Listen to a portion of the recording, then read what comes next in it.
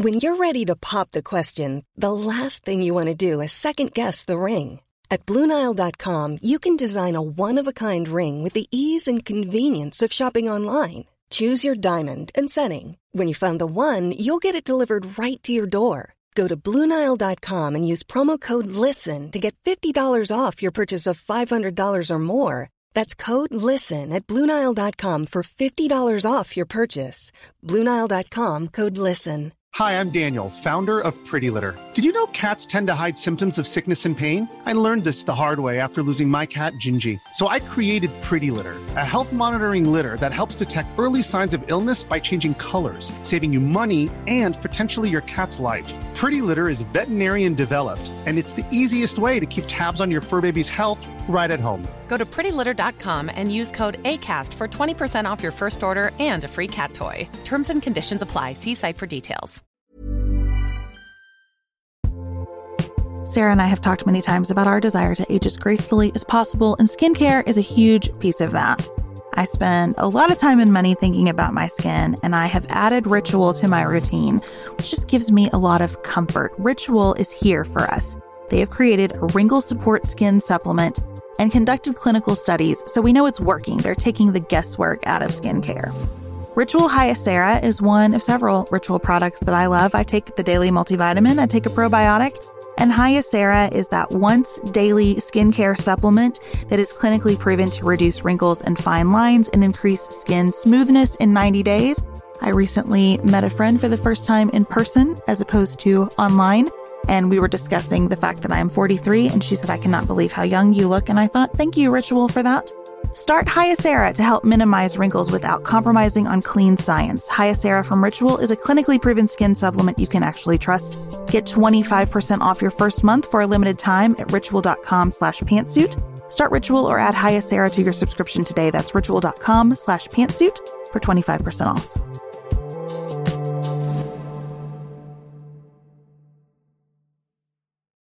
Should prostitution be legal? Is sex work a job like anything else? Today we're talking about the growing movement to decriminalize prostitution. This is Sarah from the left. And Beth from the right. You're listening to Pantsuit Politics. No shouting, no insults, plenty of nuance.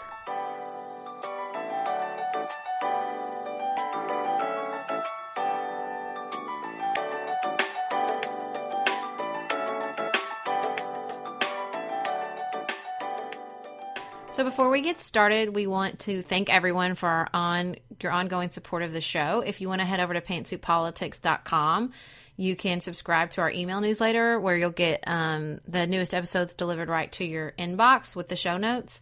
You can also make a donation to the show or become a regular supporter, which comes with lots of cool perks like t-shirts and on-show mentions. So if you're interested in supporting our show, please head on over there. So this week in the Pearls, it's a little bit of an international view of things to start us off. Sarah, you were interested in this story about how more than 50 U.S. diplomats wrote a letter criticizing the Obama administration's policy in Syria and urging airstrikes to prevent more violence and to try to end the civil war that's been going on there for a very long time. Well, my first thought was, you'll get your wish when Hillary's president, because sister is, I can't imagine she would hesitate to use airstrikes. She's much more hawkish than Obama, and I think I think she was supportive of that when she was Secretary of State, and I think her and Anne Marie Slaughter, who's sort of famous for other reasons doing the work-family balance, but who was a huge proponent of at least a no-fly zone in a certain degree with Syria, was supportive at the time, and I don't know how President Obama's decision not to do that will be judged by history. I completely understand his motivations and his decision to not escalate the situation, but I think that at this point, the loss of life and the way it is making the region so much less stable, I think these 50 U.S. diplomats have a point. It's just daunting, isn't it? I was thinking about this after our briefcase that we recorded last week, where we were talking about how we are taking out ISIS commanders all the time in the Middle East. And I thought, sort of, so what? Because that region as a whole is just so unstable that you can imagine 50 people lining up to take every one of those spots as soon as someone is taken out. And that's sort of how I feel about Syria. You get rid of Assad and then what? And that doesn't mean I don't think we shouldn't do it. I just don't have any good answers. And I think a really interesting thing, I mean, this is certainly more important than politics, but the politics of our foreign policy don't neatly break down along party lines anymore. It's really, I wonder, especially as the Republican Party kind of implodes, what role does foreign policy have in reshaping these parties? I mean, I don't think Bernie Sanders and Hillary Clinton could be any farther apart on how they would deal with situations like this. And in the Republican Party, you have sort of an isolationist wing, a very hawkish wing. You could see Hillary Clinton working with John McCain, Lindsey Graham, people like that on matters like this one. So I think it highlights the complexity of the situation. Yeah. Absolutely. I don't think no matter what happens, somebody's going to go, oh, well, that was the right answer. That fixed it. Like, it's not going to end like that. That's right. And I don't even know that there is right and wrong. It's more just judgment calls and what's the role of the United States in the world? For what are we willing to sacrifice at this moment? I'm not sure most of us understand the conflict in Syria enough to say, yes, I would send my son or daughter there for this. Right. No, exactly. So the other sad piece of international news we were going to talk about was the British MP Jo Cox, who was stabbed and shot and murdered in Britain this week. She was campaigning, and she was actually, this is related, she was apparently a very vocal and passionate advocate for Syrian refugees. They're not sure yet, but I've heard a lot of mention that the gunman's sort of ramblings and confessions lead people to think that he was sort of a nationalist and in favor of Britain exiting the EU, which they will be voting on this Thursday. Yeah, I saw where he said something about, death to traitors, and it seems to be related. It's tragic to see someone, especially someone so young and who seemingly was so passionate and dedicated to her work, have this happen to her. It also is illustrative, I think, of how distant this Brexit movement is for Americans. Yeah. And how important it is, really, because Britain has been such an important ally to the United States. I think Britain is such a key to the EU. Yeah. It's really hard to imagine what becomes of the EU if Britain pulls out. Yeah, and I haven't looked at any of the polling. I don't know if 538 has any of it, but I don't have enough at stake to argue one side or the other. But I know enough to know that if they leave, it would be destabilizing. So I saw just before we started recording in a USA Today report that the movement to stay seems to be slightly ahead of the movement to leave. And in the current polls, the vote is on Thursday. Okay, well, we'll see what happens. David Cameron had a quote in that article about what an abject, self-inflicted wound to the country this would be, and his comments were, vaguely reminiscent to me of having Donald Trump as one of our major party's nominees in the United States. So he clearly thinks that it's important for Great Britain to stay put. But yes, we'll talk more about this, and it is really... I can just kind of picture giant dominoes, sort of like the ones you see in that retirement commercial, if Britain were to make this change. Absolutely. Well, we have votes coming up in our country as well. The Senate should be voting. What day did you say that they're voting on the upcoming gun control legislation? Monday the 20th. We are recording on Sunday the 19th, and there are 4 measures set to be considered by the Senate tomorrow.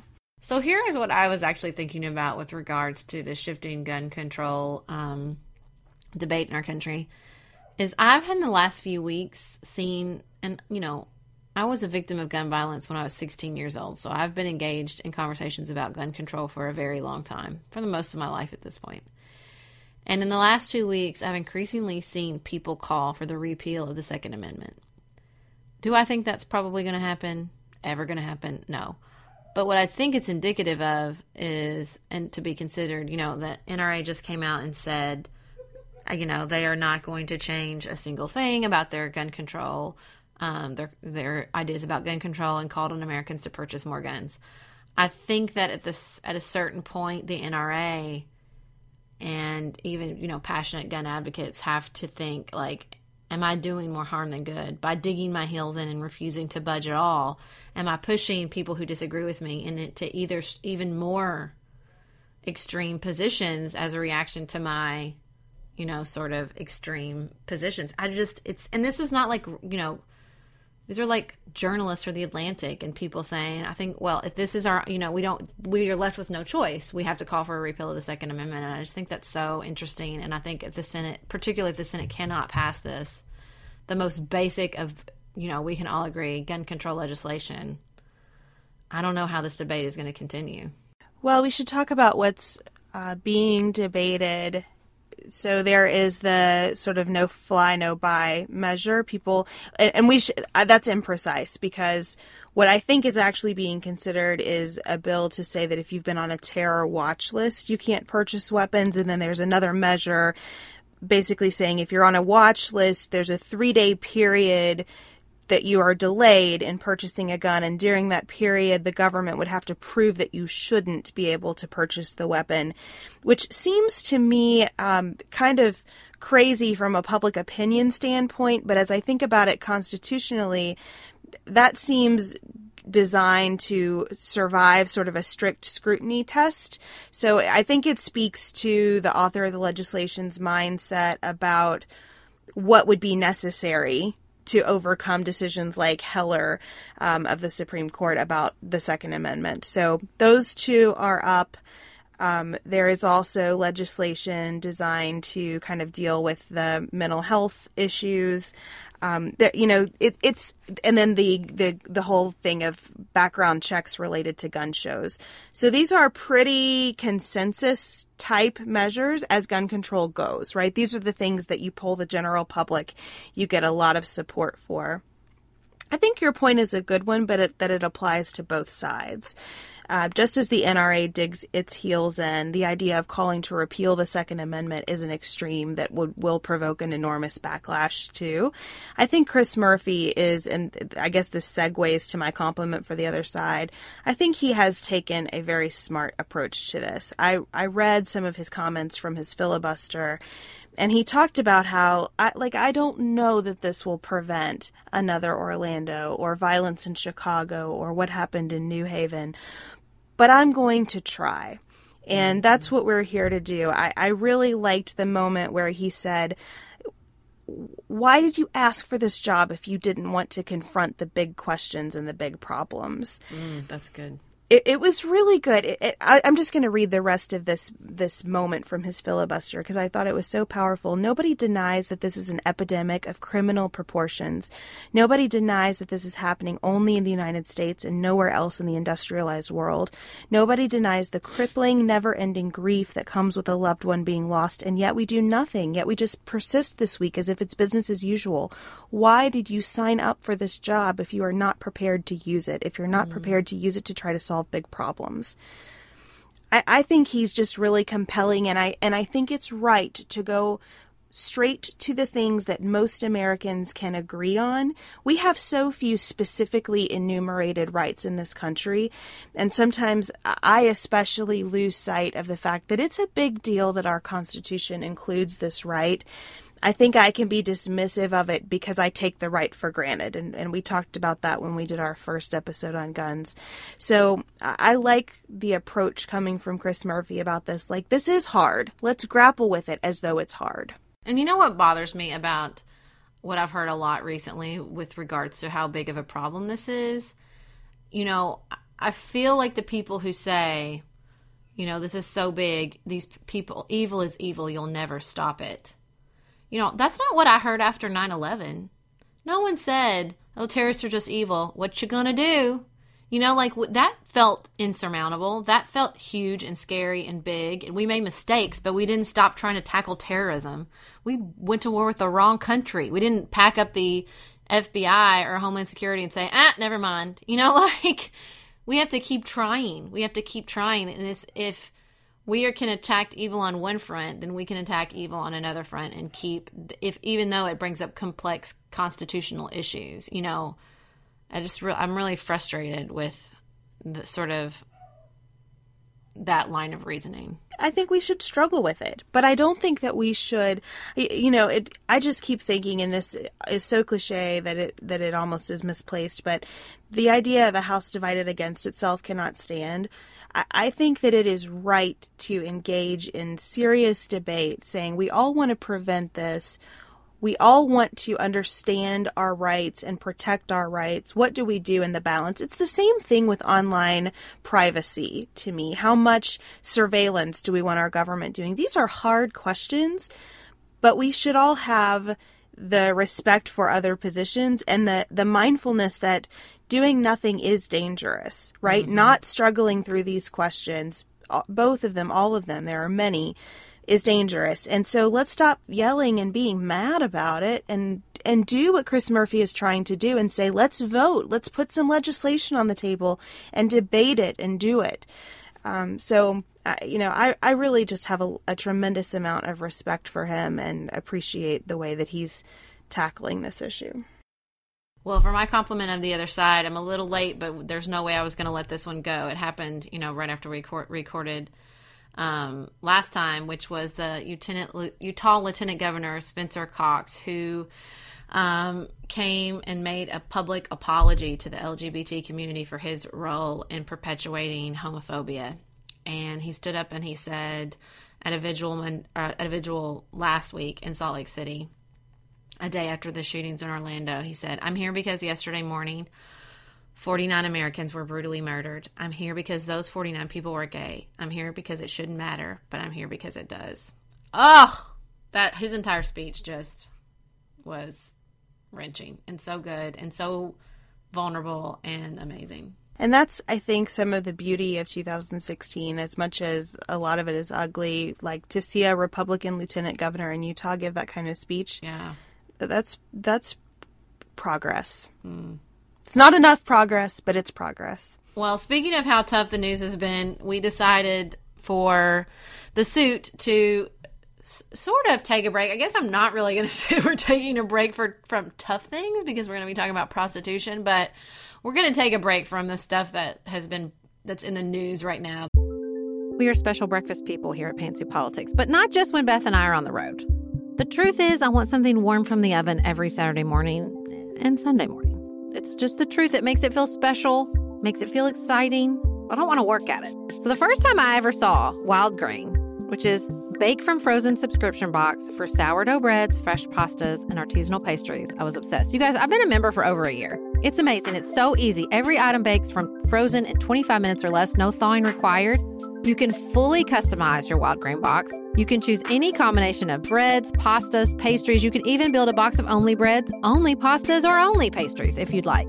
And for a limited time, you can get $30 off the first box, plus free croissants in every box when you go to wildgrain.com/pantsuit to start your subscription. Sometimes I make one single croissant just for me because I want to feel special, and they're so good. You heard me.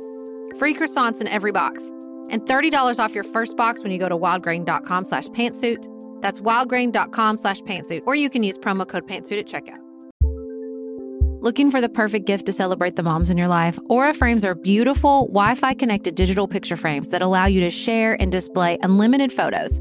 It's super easy to upload and share photos via the Aura app, and if you're giving an Aura as a gift, you can even personalize the frame with preloaded photos and memories. You guys, I love my Aura frames. I have one in my office. I have one in my kitchen. I have given one as a housewarming gift. I have given one as Mother's Day, Father's Day. They are the most amazing gifts because this app is a game changer, in my personal opinion, in digital frames. It makes it so easy to get the pictures on there and even videos. It plays like you're in Harry Potter, you guys. It is the best. I love mine so much.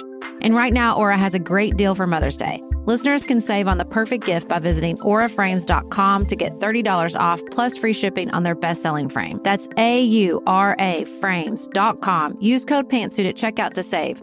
Terms and conditions apply.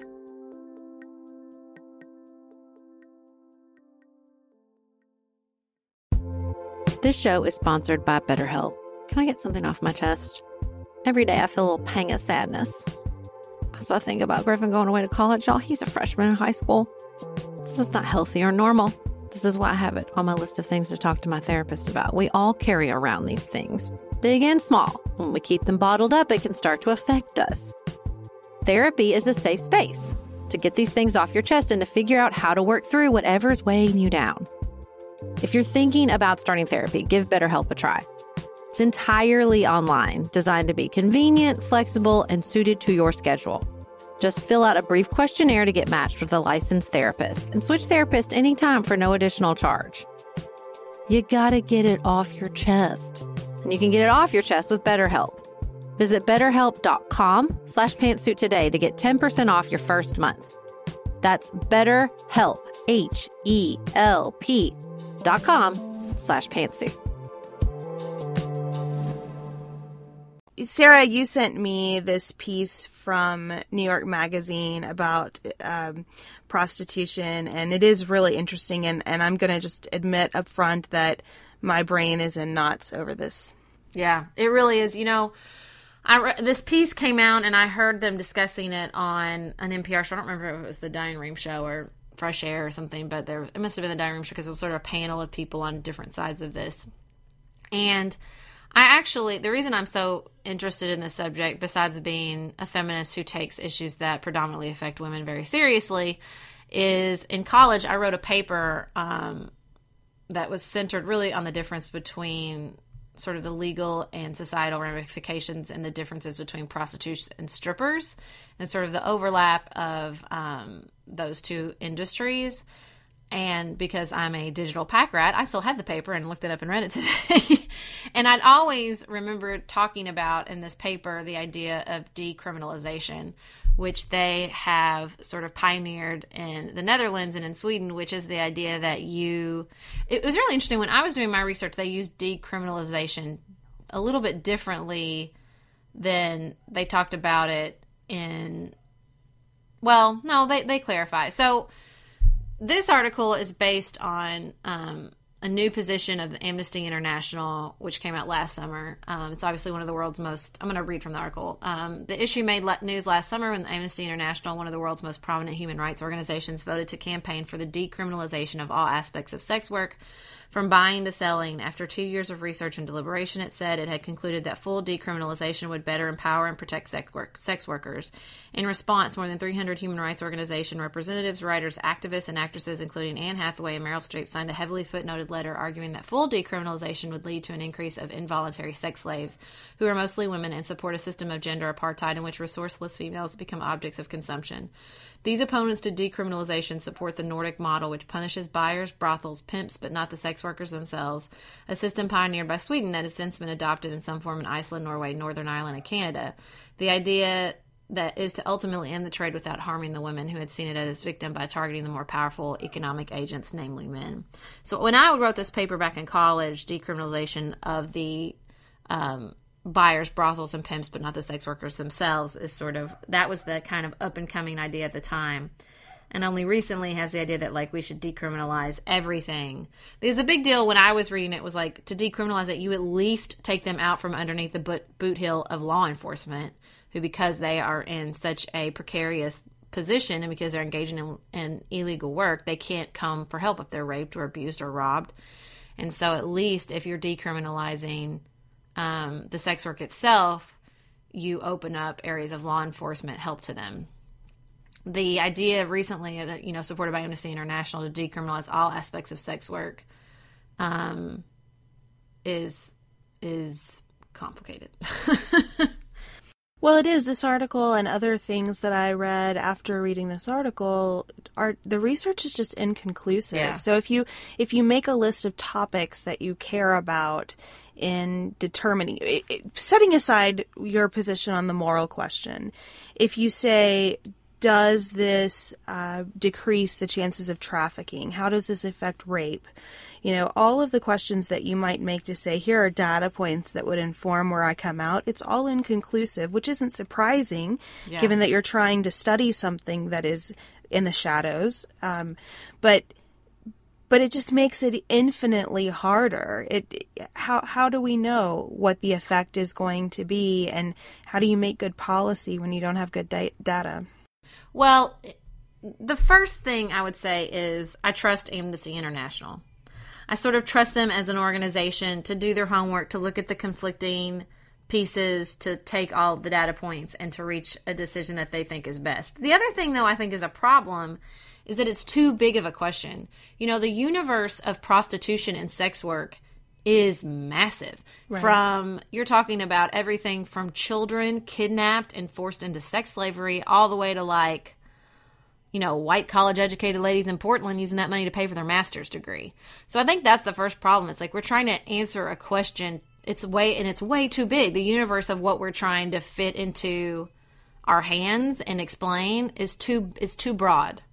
It's like saying, well, we need to decide whether everything from violent gang members selling heroin to legal pot dispensaries in Colorado, if we can find one answer to that question. Well, there's a million questions involved in that. But it's really hard to unpack, though, because every thought that I had along the way in looking at this issue sort of reinforced my own privilege, kind of, and lots of other people's privileges. So when you think about, you know, the woman who's trying to pay for her master's degree, and maybe you think, okay, well, you know, that's fine, right? She can take care of herself. It's empowering. She's unlikely to be in situations that are too dangerous, although that's a vast overgeneralization. You know, but then others would say, well, like, look, people in much less advantaged situations than her, you're cutting off their lifeline. It's an economic issue, right? It's an issue of economic privilege. There's a race element that, you know, this article points out at one point that privilege sets the price. You know, it's just, and then there's the aspect of LGBT people and how many transgender women especially are involved in violence due to sex work or related to sex work. I mean, it's just, I don't know. My brain is just in knots about this because I don't know.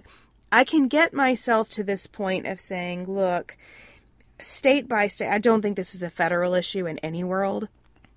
State by state, if you look at the question and conclude that people are grown-ups and we can't legislate our own morality, and so the fact that I don't like it doesn't mean that it's going to cease to exist, and the idea that perhaps if it's regulated, it's safer, and all of those things. If you can totally get yourself there, and I've got to be honest, I'm having a really hard time getting myself there, even though I think that's probably where I would end up. But then I don't know what to do, because you're right, it's too big of a question, but once you start drawing lines, I'm not sure how you draw those lines in a way that's fair. Yeah, I mean, I think that for me, so, you know, there's a really great article I'll try to find that links the difference between sort of religious sexual ethics and progressive sexual ethics. And for progressive, what matters is that it's two consenting people.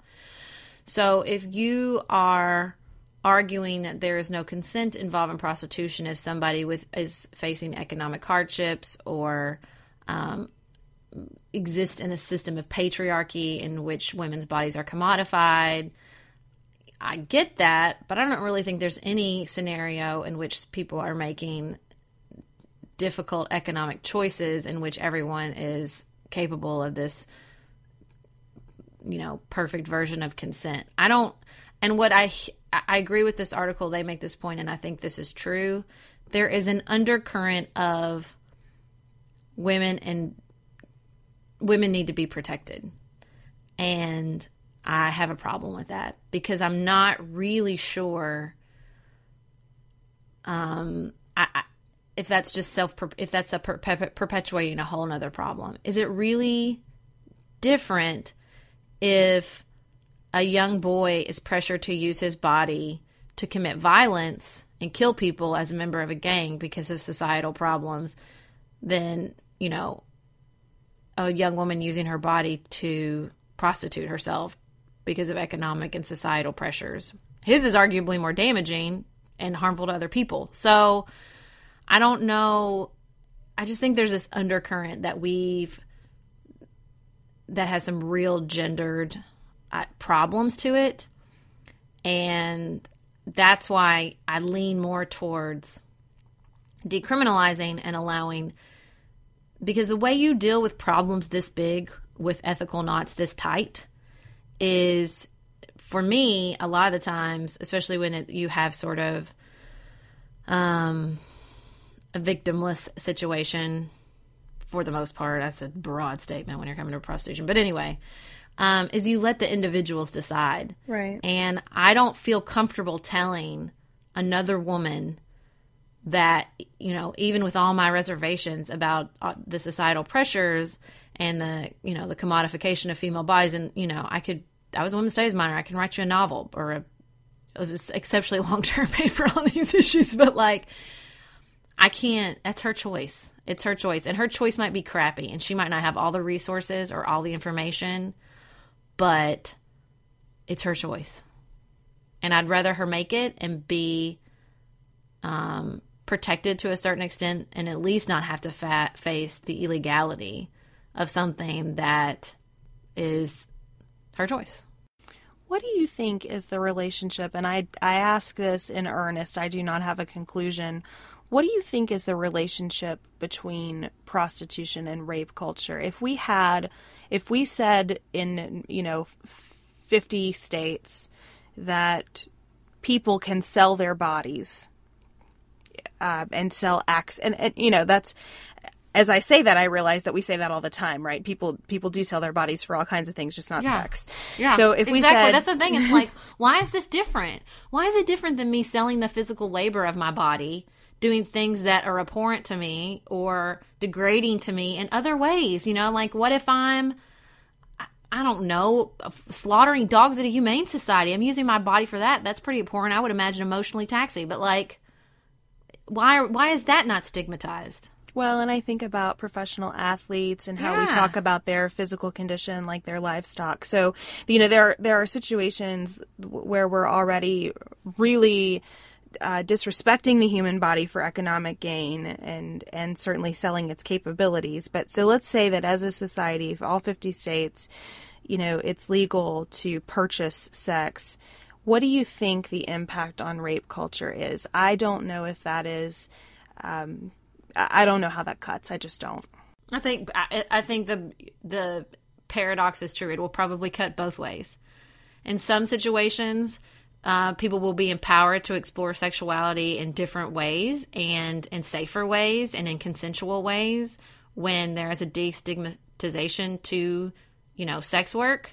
I think there are a lot of people who explore complicated sexual identities and sexual fantasies in safe ways because it's commodified, that if left, you know, 1,000 years ago, in which they had a lot of power over other people below, you know, quote unquote, below them, that wouldn't be happening. So when everybody sort of has power and everybody sits at the table, then we can figure out ways that it's mutually beneficial to all parties to explore these things. So I think that could be a positive thing.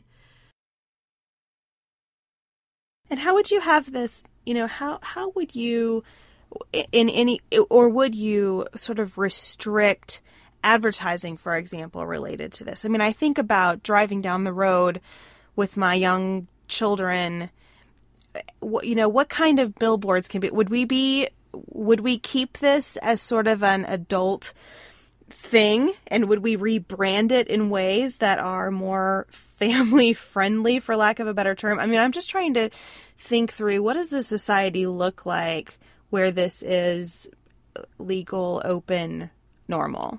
Yeah, I mean, I think that you have to, I guess, follow the lead of some places that have done it already, although Nevada is as this article points out, is a terrible example. Those women are, you know, ghettoized to a certain extent, and where they can go and how often they can like leave these legal brothels they're at, it's really oppressive. But you know, there's a lot of, I don't know if anybody else has noticed this. I mean, you sort of can follow the lead of some sort of like striptease places and pornography places and, you know, sort of sexual, what's the word I want? Accoutrement. Shops that sell, you know, whatever your heart desires. I mean, it's weird to me. Like, when I live in Kentucky, I don't see those billboards, but the second I cross over in Illinois, I see them. So there must be regulations already that you know, some states allow you to more openly advertise than other places. So, I mean, we just have to figure it out, right? But I don't think I am, you know, I'm a progressive, and I think things in the light are always better than things in the dark. And waiting around for people to act like we want them to doesn't work. And the best way to deal with something you don't like is just to deal with the reality of it, not to wish it away or shame it away or hide it away. It doesn't work like that. It's never worked like that, you know, with sex or with anything else. And for me, with regards to sex work and women, the idea that we're going to come in, protect women as a class as sex workers by punishing people who try to pay them for work there, but not punish them for work they are actively soliciting. I mean, like, I don't know. I just doesn't, like I said, it sort of reeks of this women as the delicate sex, we need to protect them situation. And that's not to say that every sex worker is a fully empowered political being. I'm not stupid. Like, I know that's not the case. But, you know, everybody, I don't think it's an accident that everybody in this article feels very differently based on their very personal experience with sex work. Like, he interviews all these sex workers that all feel very, very differently because it's such an individual thing. And that's why I'm more inclined to trust somebody like Amnesty International, who was like, okay, we're going to look at the whole picture and make a call. Well, I guess I would like to see more data on this, and I know that that's difficult to get. I think I lean toward, at the state level, it might make the most sense to have it be legal and regulated. However, and this is not a governmental solution because, you know, I'm a conservative. I think that it speaks to, reading the stories, it speaks to me to another illustration of how really at the community level, we have got to get better at working together. I kept thinking about all these women. What would it look like? And maybe some of them did. What would it be like if you had a mentor through your entire life, you know, who talked you through the decision to do this or not do it?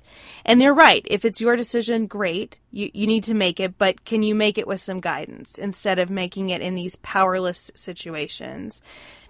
I saw a really great TED Talk at one point about how in, I think it was the United Kingdom, there were studies done of several generations of families who were in sort of the social safety net, and how the outcomes for those families generation over generation were flat.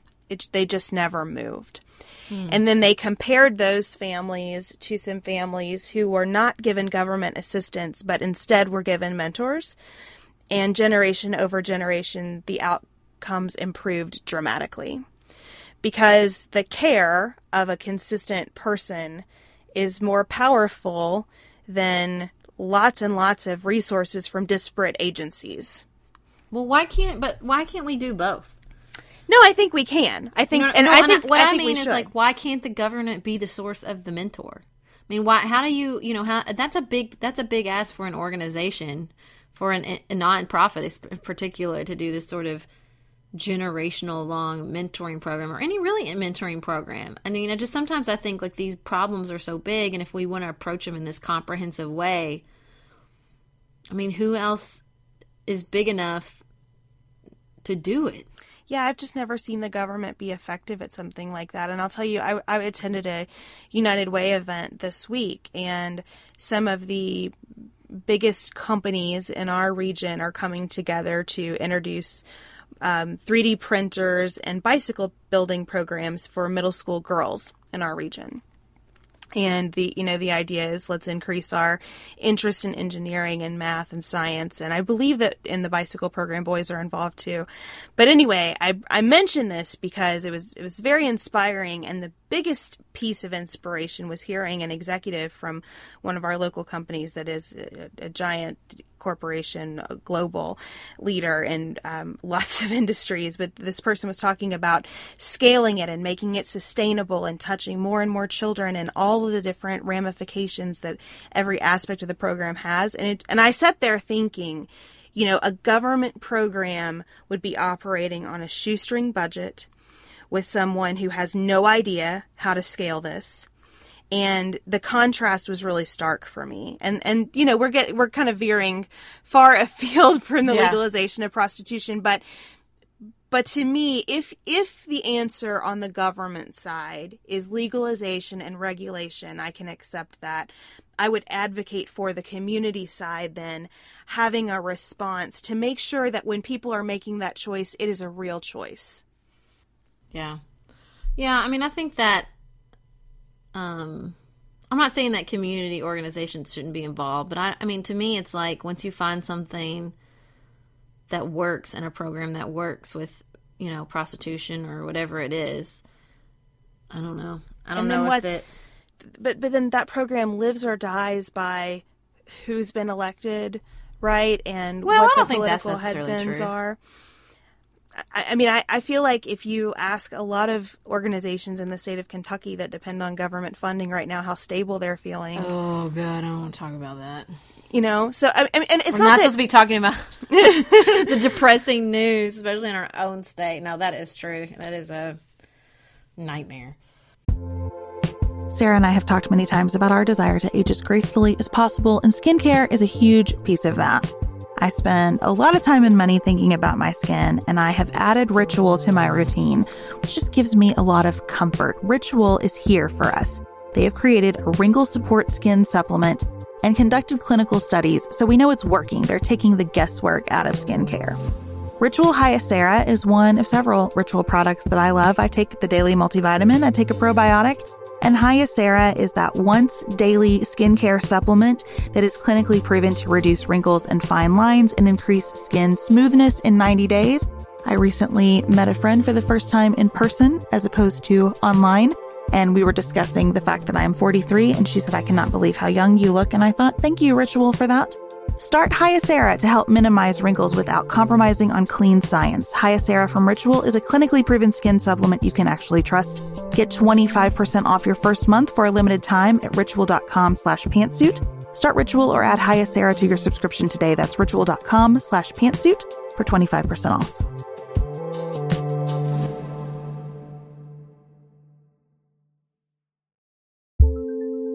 Do you want a bra that's sexy or a bra that's comfortable?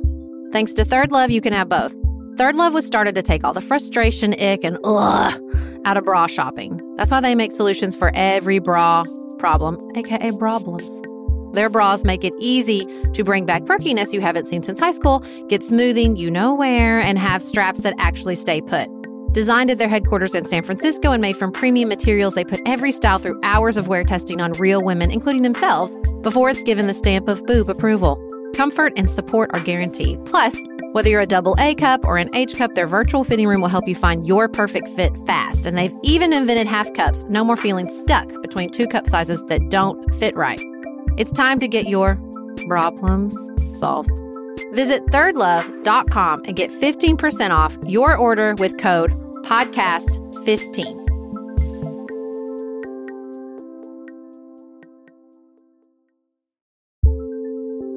There's not much worse than a dry and itchy scalp.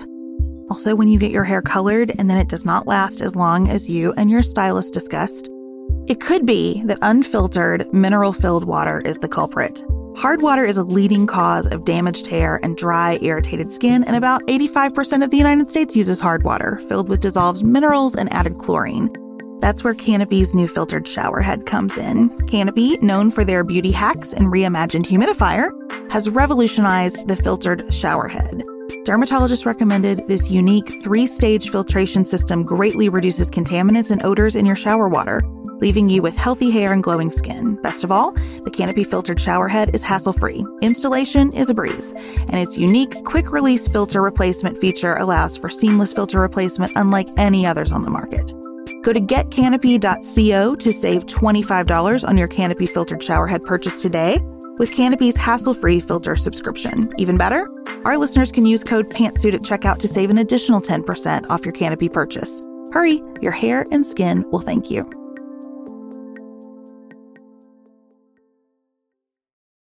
I mean, well, to get back to our appropriate field, I think that prostitution, for me, is an important women's issue. And I think for me, with women's issues, my instinct is always to trust the women making these decisions and not to think we're going to fix it for all women with this, come on a white horse and fix it for all women with this solution. And that includes decriminalization. It's not like you can just make it legal and be like, y'all are on your own, have fun. Like, it's got to be way more than that, because like I said, it's this universe of experiences, and to sort of try to fit them all into one box and decide we're going to fix it is crazy. Well, that's right. And the other piece of this that I think is really important is, the idea that women who are in violent situations as prostitutes feel that they can't seek the help of the police, and dissecting these crimes. And that's a tough situation and an awful one, and one that I think we can't tolerate. Even if we decided prostitution continued to be illegal, we need a mechanism for women who find themselves in non-consensual situations, and men, and, any person who finds him or her or theirselves in a non-consensual situation needs to be able to seek the protection of the police. They just need to. Mm-hmm. And maybe that's where you get to the buyer versus seller distinction. I don't know. Well, we didn't fix it. Amnesty International didn't fix it, so I don't think it's fixable. But I think that having conversations about changing attitudes towards these sort of issues is the best first step, always. Absolutely.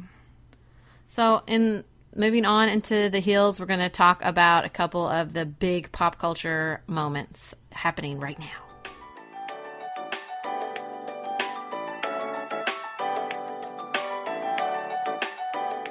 So, Beth, considering our conversation last week, I'm assuming you do not watch Orange is the New Black.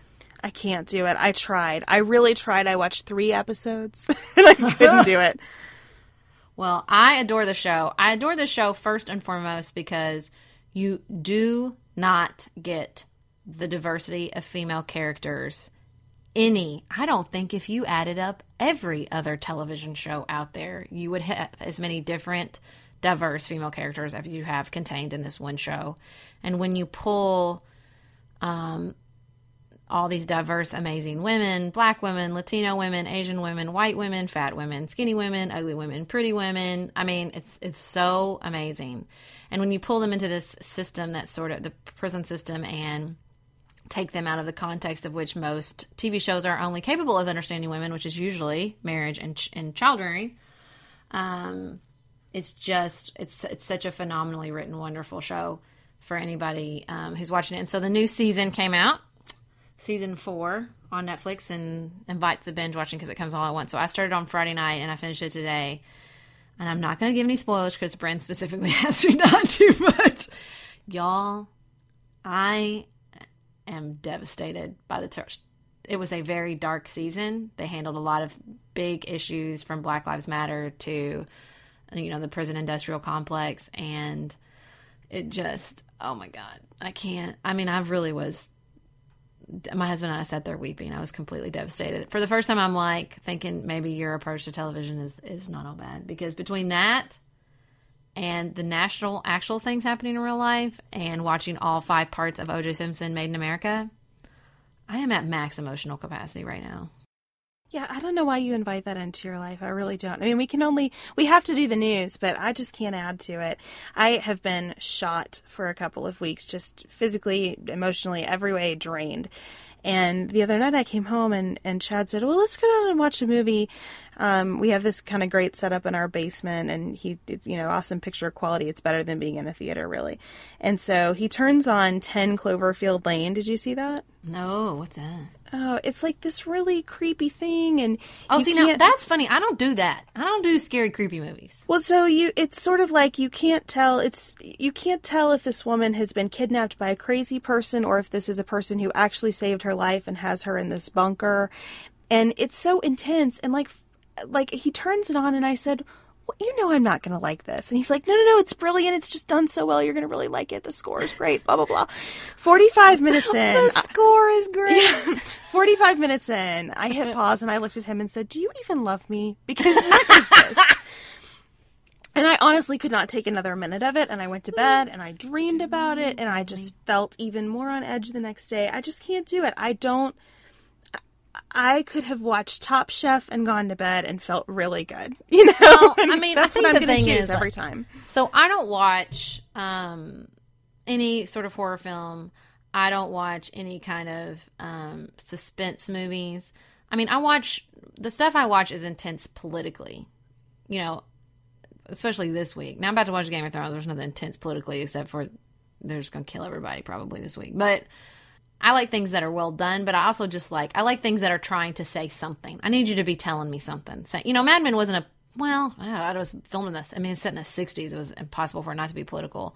But, you know, it was saying something. And Orange is the New Black is most certainly saying so many things right now.